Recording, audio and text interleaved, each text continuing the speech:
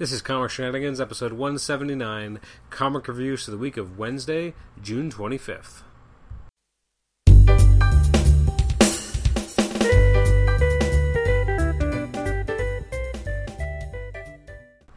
Welcome to the Comic Shenanigans podcast. This is episode 179. It's our comic reviews episode for the releases from Wednesday, June 25th. I am your host, Adam Chapman. This is our weekly episode where we look at the comics that came out the previous week and give them a bit of a rundown. What was in those issues? What happened? Sometimes I give a lot of details. Sometimes I don't. And then we talk about what it was like. And then we give it a rating and move on to the next. So this is our 179th episode, so we are slowly, inexorably, actually not that slowly, getting closer and closer to episode 200, which I believe should be dropping either the last week of August or the first week of September. It depends if I take any time off in the middle. I'm pretty excited. It's hard to believe I've been doing the podcast almost 2 years, which started in August 2012. And it's hard to believe that not only am I coming up on 2 years, but also coming up on 200 episodes. That's kind of crazy. Although, it was pointed out to me that I kind of screwed myself that episode 102 had an A and B episode, so technically speaking this is the 180th episode, but I just kind of split 102 into two parts, into A and B. It was a Talking HeroClix episode that partly I did on my own, and then I did another episode basically covering a lot of the same type of material with a guest, but it came out, a couple days later, so it wasn't the following week, so I just put it out as a B episode. Now I kind of regret it. Anyway, so this is our 179th episode. Let's get into it. A lot of comics came out this previous week, and I didn't realize how many of them I'd actually read. So let's start off at the top of the list alphabetically with All New Ghost Rider number 4. I do like this issue. I like this series. I like sometimes the artwork doesn't quite work for me, or sometimes it's not always clear exactly what's going on. That being said, I do like it. The grumpy character who's messed up because of the weird formula from Mr. Hyde is an interesting, cool villain with a tie into a more classic villain.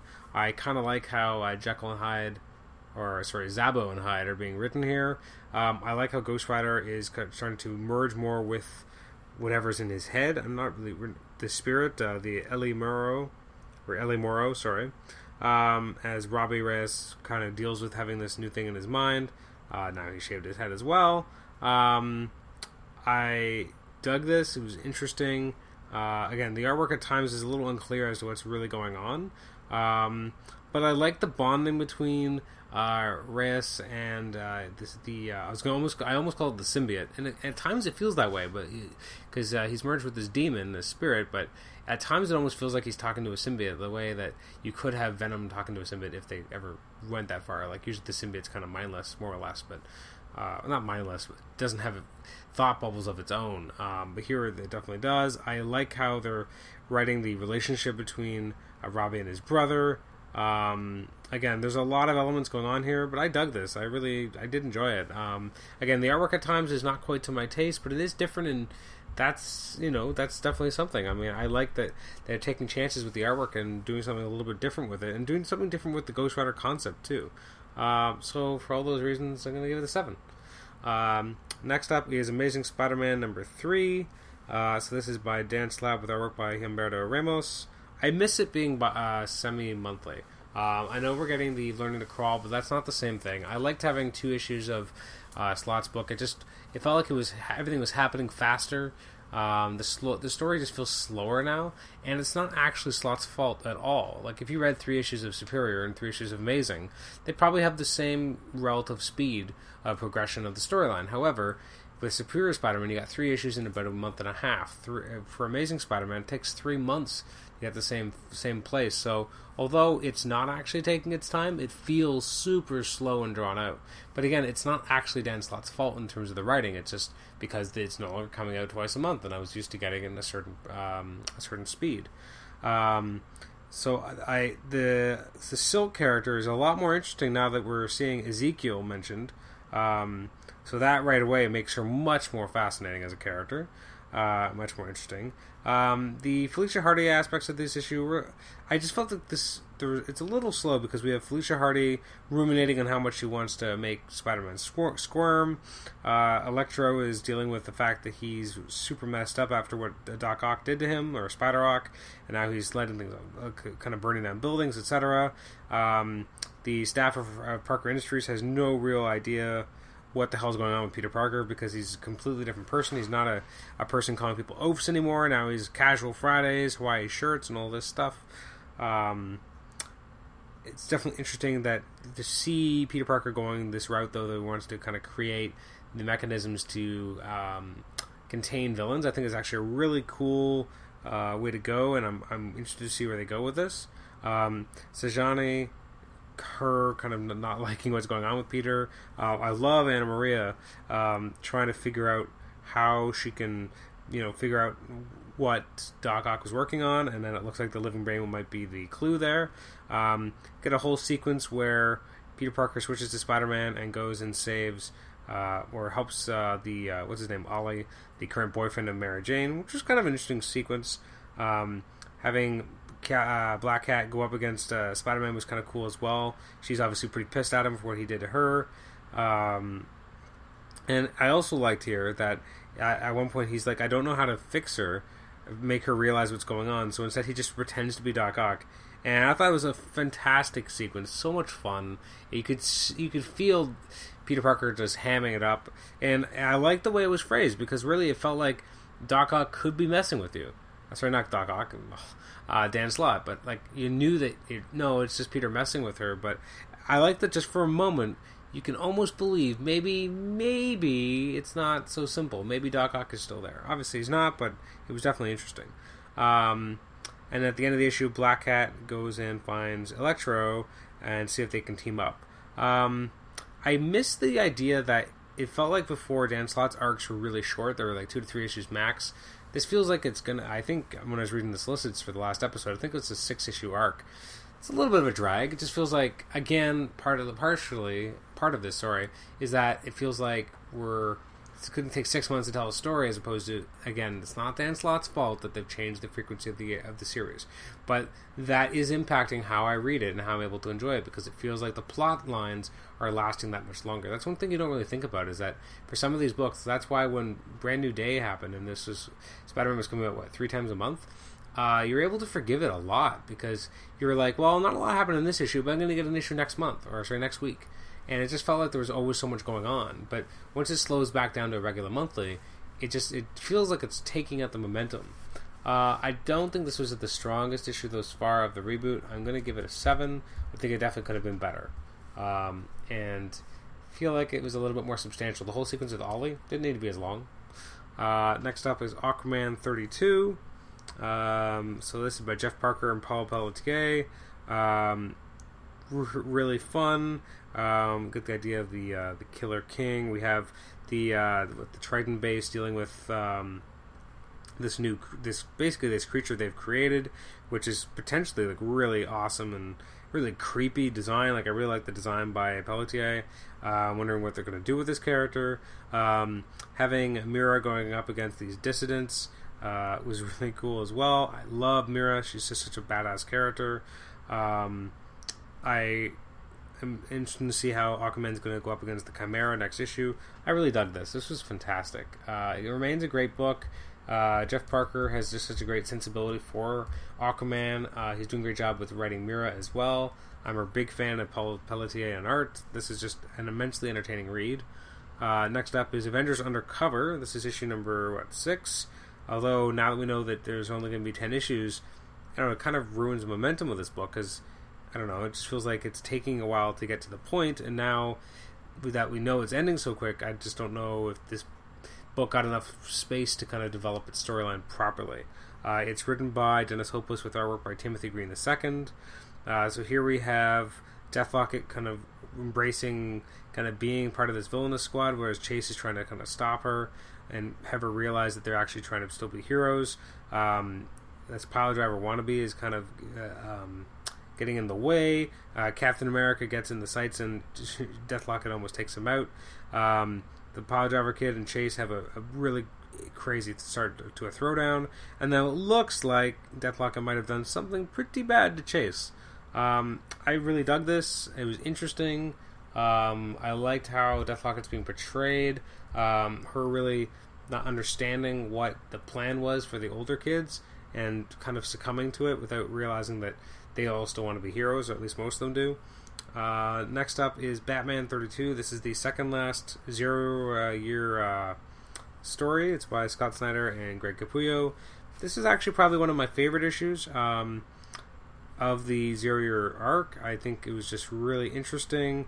The artwork all taking place in the sunlight is an interesting take for a Batman story. I like the Batman art. I like how you feel like they're finally getting somewhere, and then it gets turned on its head completely.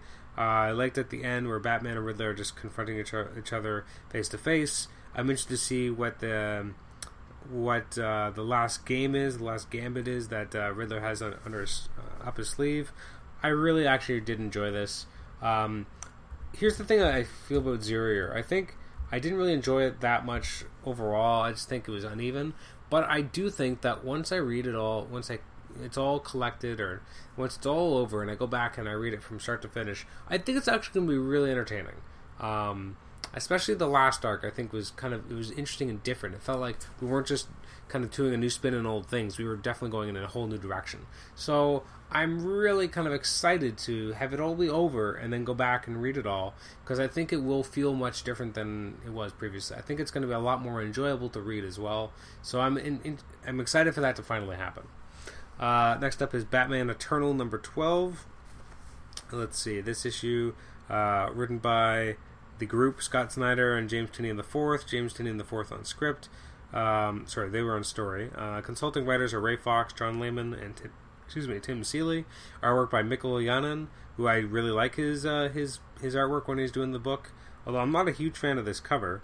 It looks like a Guillaume March cover. I'm not really sure. Yeah, it's Guillaume March. Yeah, I'm not a big fan of the way he draws Batman.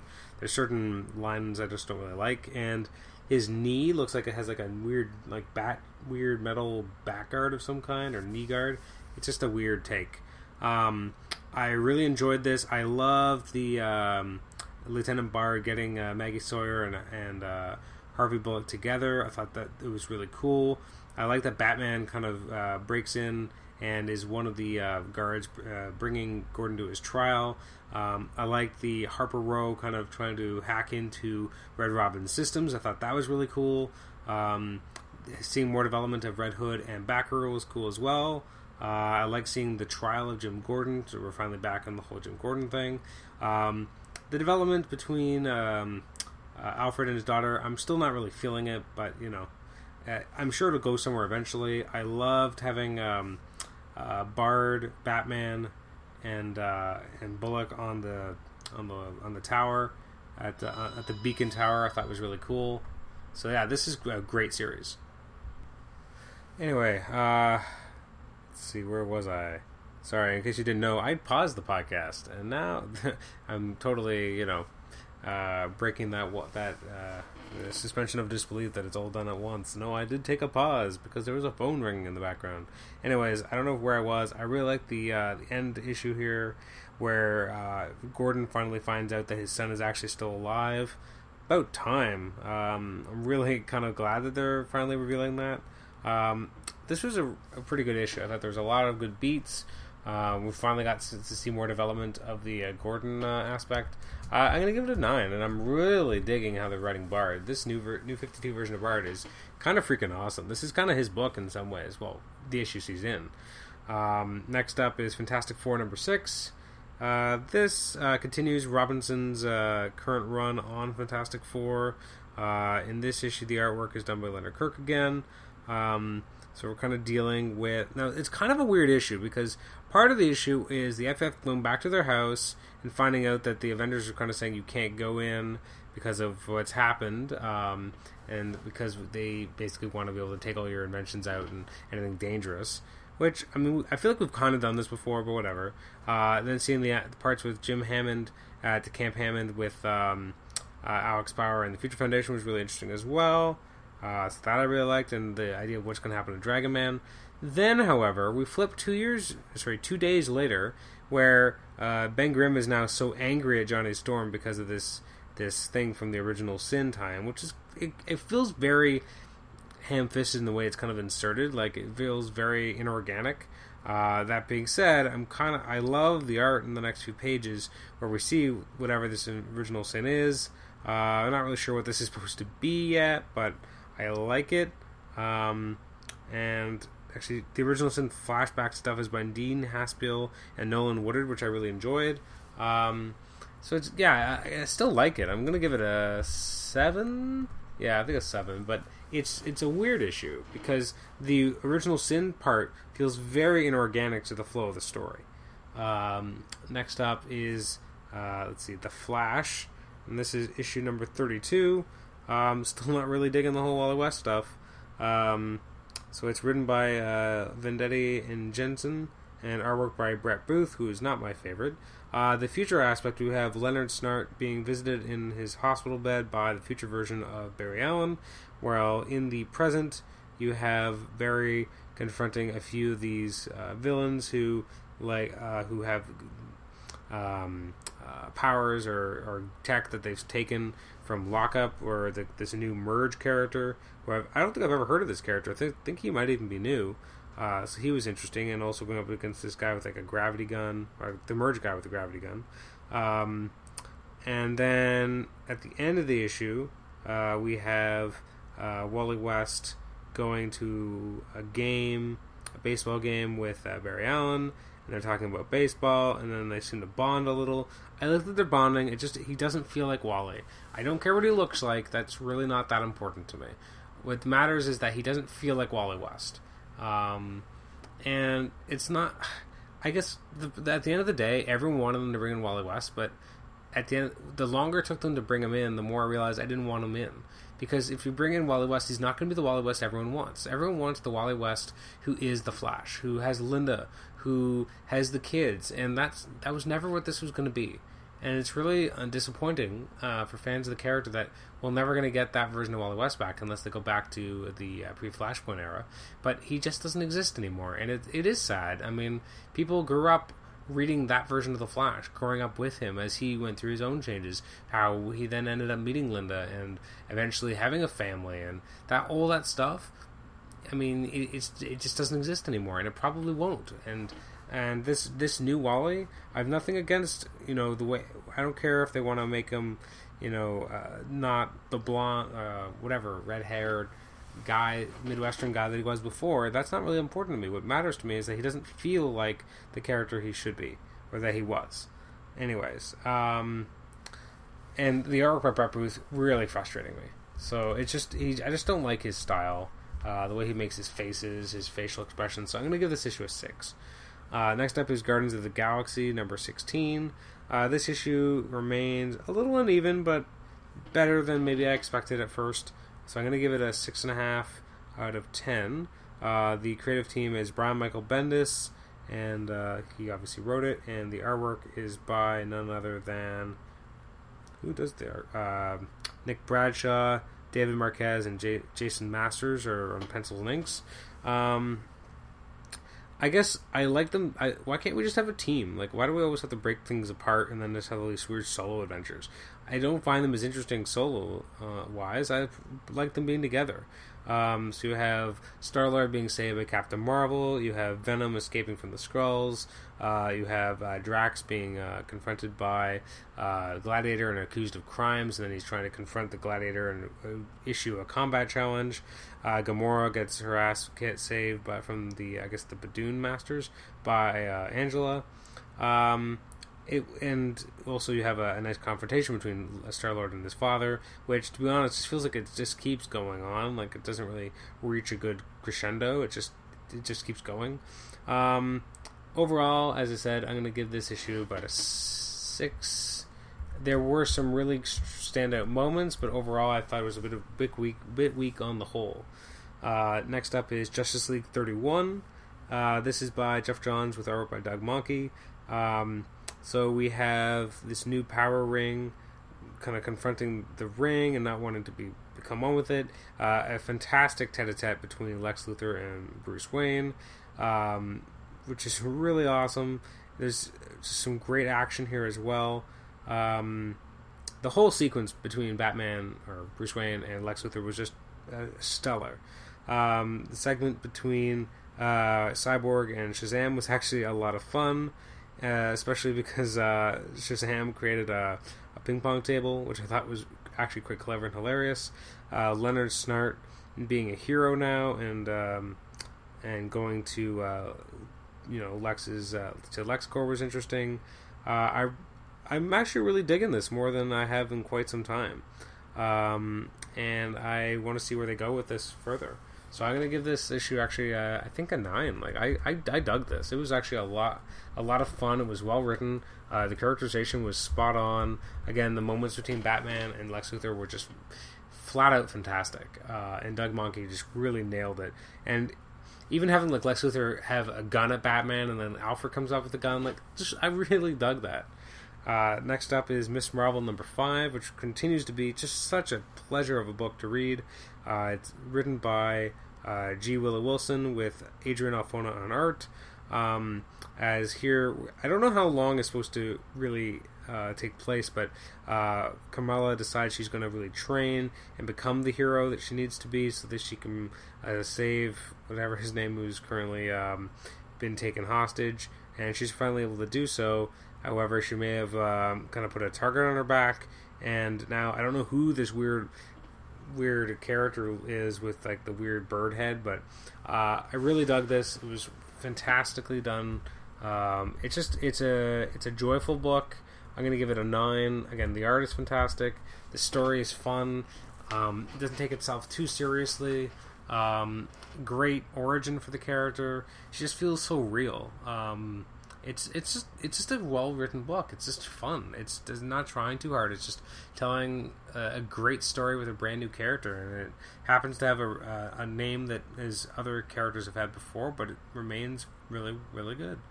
Then we have New Avengers 20. This is written by Jonathan Hickman with artwork by Valerio Schiti, as we continue the battle between the Illuminati and the Great Society. We also get to see a little bit more of Doctor Strange trying to sell his soul and finding out more about his soul in the meantime. I just feel like the whole storyline against the Great Society is taking a little long to happen, but I am enjoying it, and seeing the New Avengers kind of get their asses kicked for the most part was cool as well. Although it looks like Doctor Strange is not one to be trifled with, especially when he does some weird magic to become more powerful than ever. Not the strongest issue of New Avengers. Again, the fact that the last 6 issues, it feels like, have kind of not done much in terms of plot progression doesn't help. It just feels like we were getting so many of these incursions, and now we're spending so much time on this one. It's a bit of a letdown. I'm going to give it a 6.5 out of 10 as a result. Although I do like the artwork by Valerio Schiti. Next up is... Oh, you know what? Apparently I totally missed an issue. Apparently a new issue of New Warriors came out, and I completely missed it. And I had it on my list as something that I read, but apparently I did not. Apparently I don't even have it. So I have to track that down. Next up, then, is... it would be the New Avengers Annual, but unfortunately I didn't have a chance to read it yet. So we go on to Original Sin. I guess, 3.1, which is the Hulk versus Iron Man.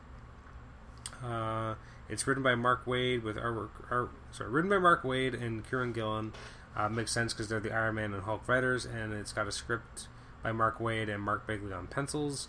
I really dug this. Again, I love Bagley. His art is great. I loved the fight between Hulk and Iron Man. I like that this is it's basically the next issue of Hulk in a lot of ways, because we have the Extremis affecting the Hulk now. The Hulk is now learning more about this original sin that Tony Stark actually was involved in.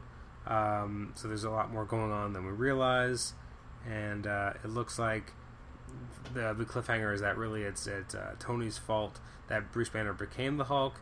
Interested to see where they go with this. As I said, I really dug this issue. I like that we're kind of digging into the past of the Hulk. I actually like these characters having a shared history. I mean, that's one of the bright spots of Heroes Reborn for me, is the fact that they were very much linked, that Tony would not have ever become Iron Man without the Hulk. So this is a little bit different, obviously, in that Hulk, they're kind of saying that because of Tony, Hulk became the Hulk, but Regardless, I found it fun. As I said, I love Mark Bagley's artwork. The script by Mark Waid is really well written as well. I'm going to give it an 8. It was a pleasant issue, a lot of fun to read. Now, I didn't actually read the full issue, so I'm not going to give it a full review. But the original Sins book, this is issue 2 of 5. Mark Brooks did the cover. Now, I read one of the stories, the Black Knight story by Frank Thierry and Raphael Ienco. Frank Thierry just kills the story. Like, it is amazing. I loved the look, the take on Black Knight and what's going on with the ebony blade, and how he's dealing with all these different emotions as a result of the blade, and it's really twisting him, seeing how it's affected Black Knights in the past. Just fascinating, so well done. And then we have the Young Avengers story, which I don't find myself that interested in reading it, so I couldn't finish the issue. So that's why I'm not actually giving it a full review, because I didn't read the full issue, and I didn't read the Howard the Duck story either. I find Howard the Duck either goes one way or another with me, and I just couldn't find myself that interested in reading it. But the lead story, at least, was extremely well done in Original Sins. Next up is Savage Hulk #1. I so enjoyed this. I'm really curious what Tom Kerr, a resident Hulk fan and frequent contributor to the podcast in the past, what he will think of this issue. I'm sure he'll pick it up. It's written by Alan Davis, artwork by Alan Davis. It's kind of a flashback story that's around, I guess, X-Men 66, as we're dealing with the X-Men, classic X-Men, and they're kind of in their costumes that were, I guess, the ones they had after their original blue and golds. And it's both a Hulk story and an X-Men story and an Xavier story. I actually really dig the artwork here. I thought it was really well done. The take on Hulk was really cool. And it looks like we're going to get some classic Abomination versus Hulk battle in the next issue. This was just an absolute treat. It felt like a nostalgic trip. Partially because Alan Davis's artwork just has that effect on me. It just feels very old school. The script felt old school, but in a great way. I got a real kick out of this. This was a lot of fun. I'm going to give it a solid... Hell, I'm going to give it a 9. I don't think there's anything wrong with this book. I think it was just a lot of fun. Next up is Secret Origins #3. Now, these books are a little bit hard because they're very kind of different in terms of the amount of people who work on them. The main story is about Hal Jordan. It's Freedom from Fear by Robert Venditti with artwork by Martin Coccolo.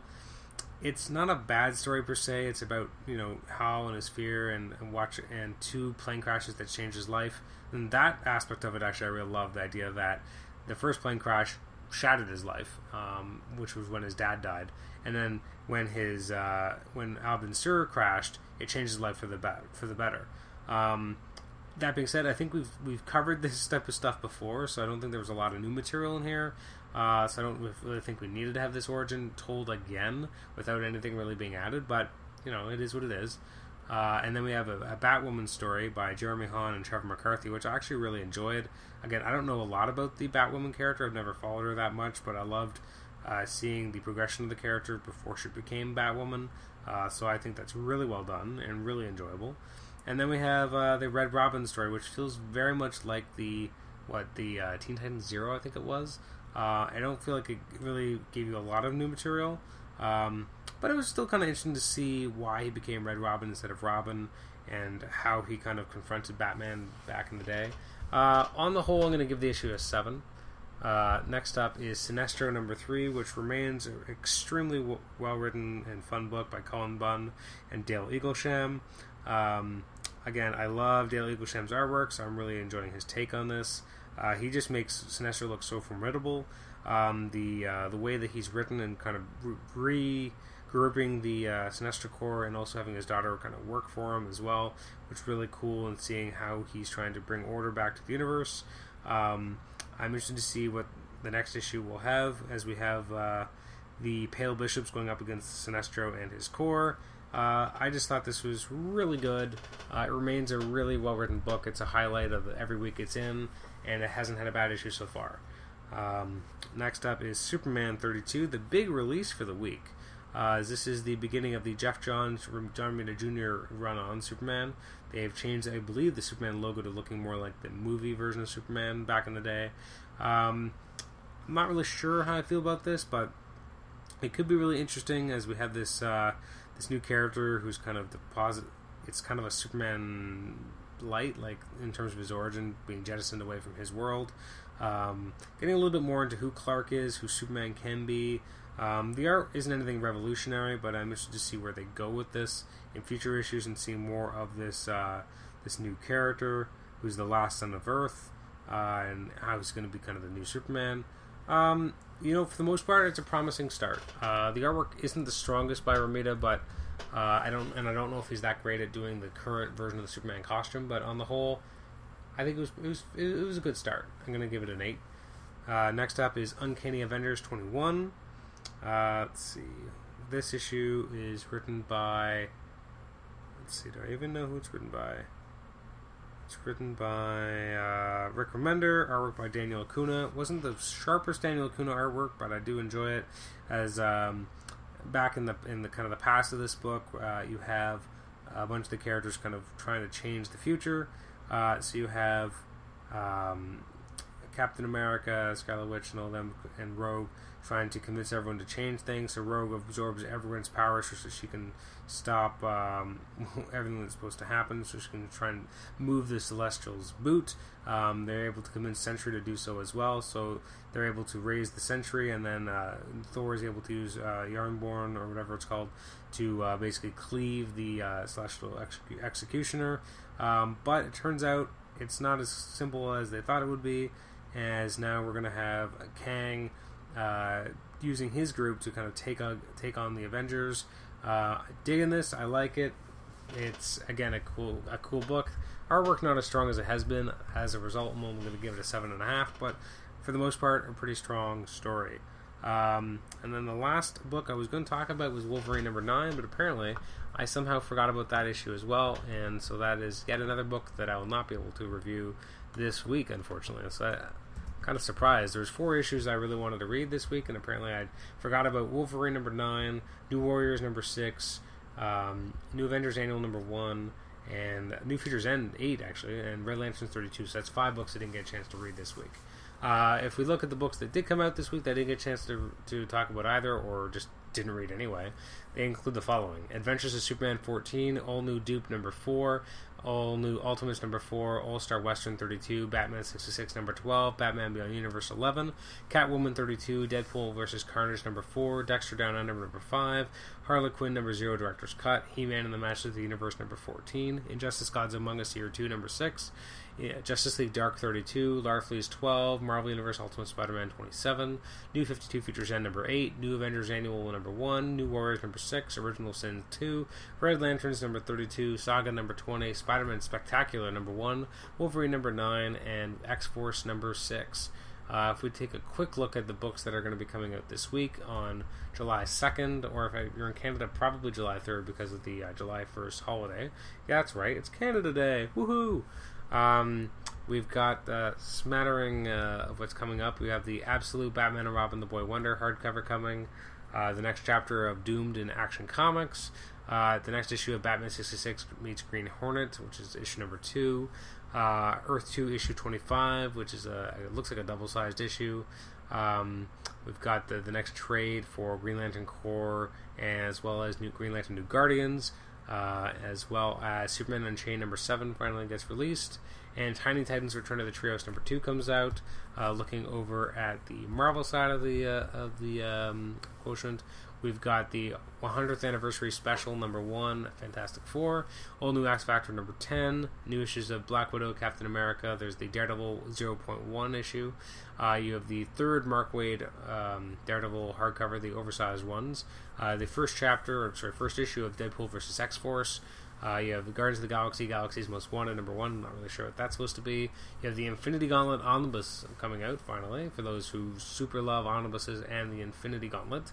We have Marvel's Guardians of the Galaxy Prelude trade paperback, Moon Knight number 5, New Warrior 7. Man, they're really pumping that out if issue 6 came out this week. Although I feel like I've read it, so maybe I'm wrong. Original Sin number 5 comes out. That'll be the big release from Marvel this coming week. The 6th hardcover of the Powers Definitive Collection. New issues of Punisher. The launch of Rocket Raccoon. Actually, that might be the big issue for the week in some ways. The Thanos Rising hardcover, as well as the new chapter of Thor God of Thunder in issue 24. So that is the highlights of what's coming out next week, this week, July 2nd, which will be featured on episode 181 of the podcast. So that'll about do us for this episode. If you want to contact me, you can drop us an email at comicshenanigans@gmail.com. Like us on Facebook. Rate and review us on iTunes. If you do that, please let me know what country you're from when you give us a review so I can read it on the show. Also, please do subscribe to the show on iTunes, as it's a good way to help the show increase its audience and get a little bit, make sure that it gets kind of hit up more and more people are able to discover the show.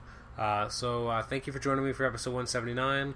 Not really sure what episode 180 will be yet. It might be a Transformers Age of Extinction review episode. It may not. Who knows? We'll play it by ear. But until then, thank you for joining the podcast, and we'll see you next time. Bye-bye.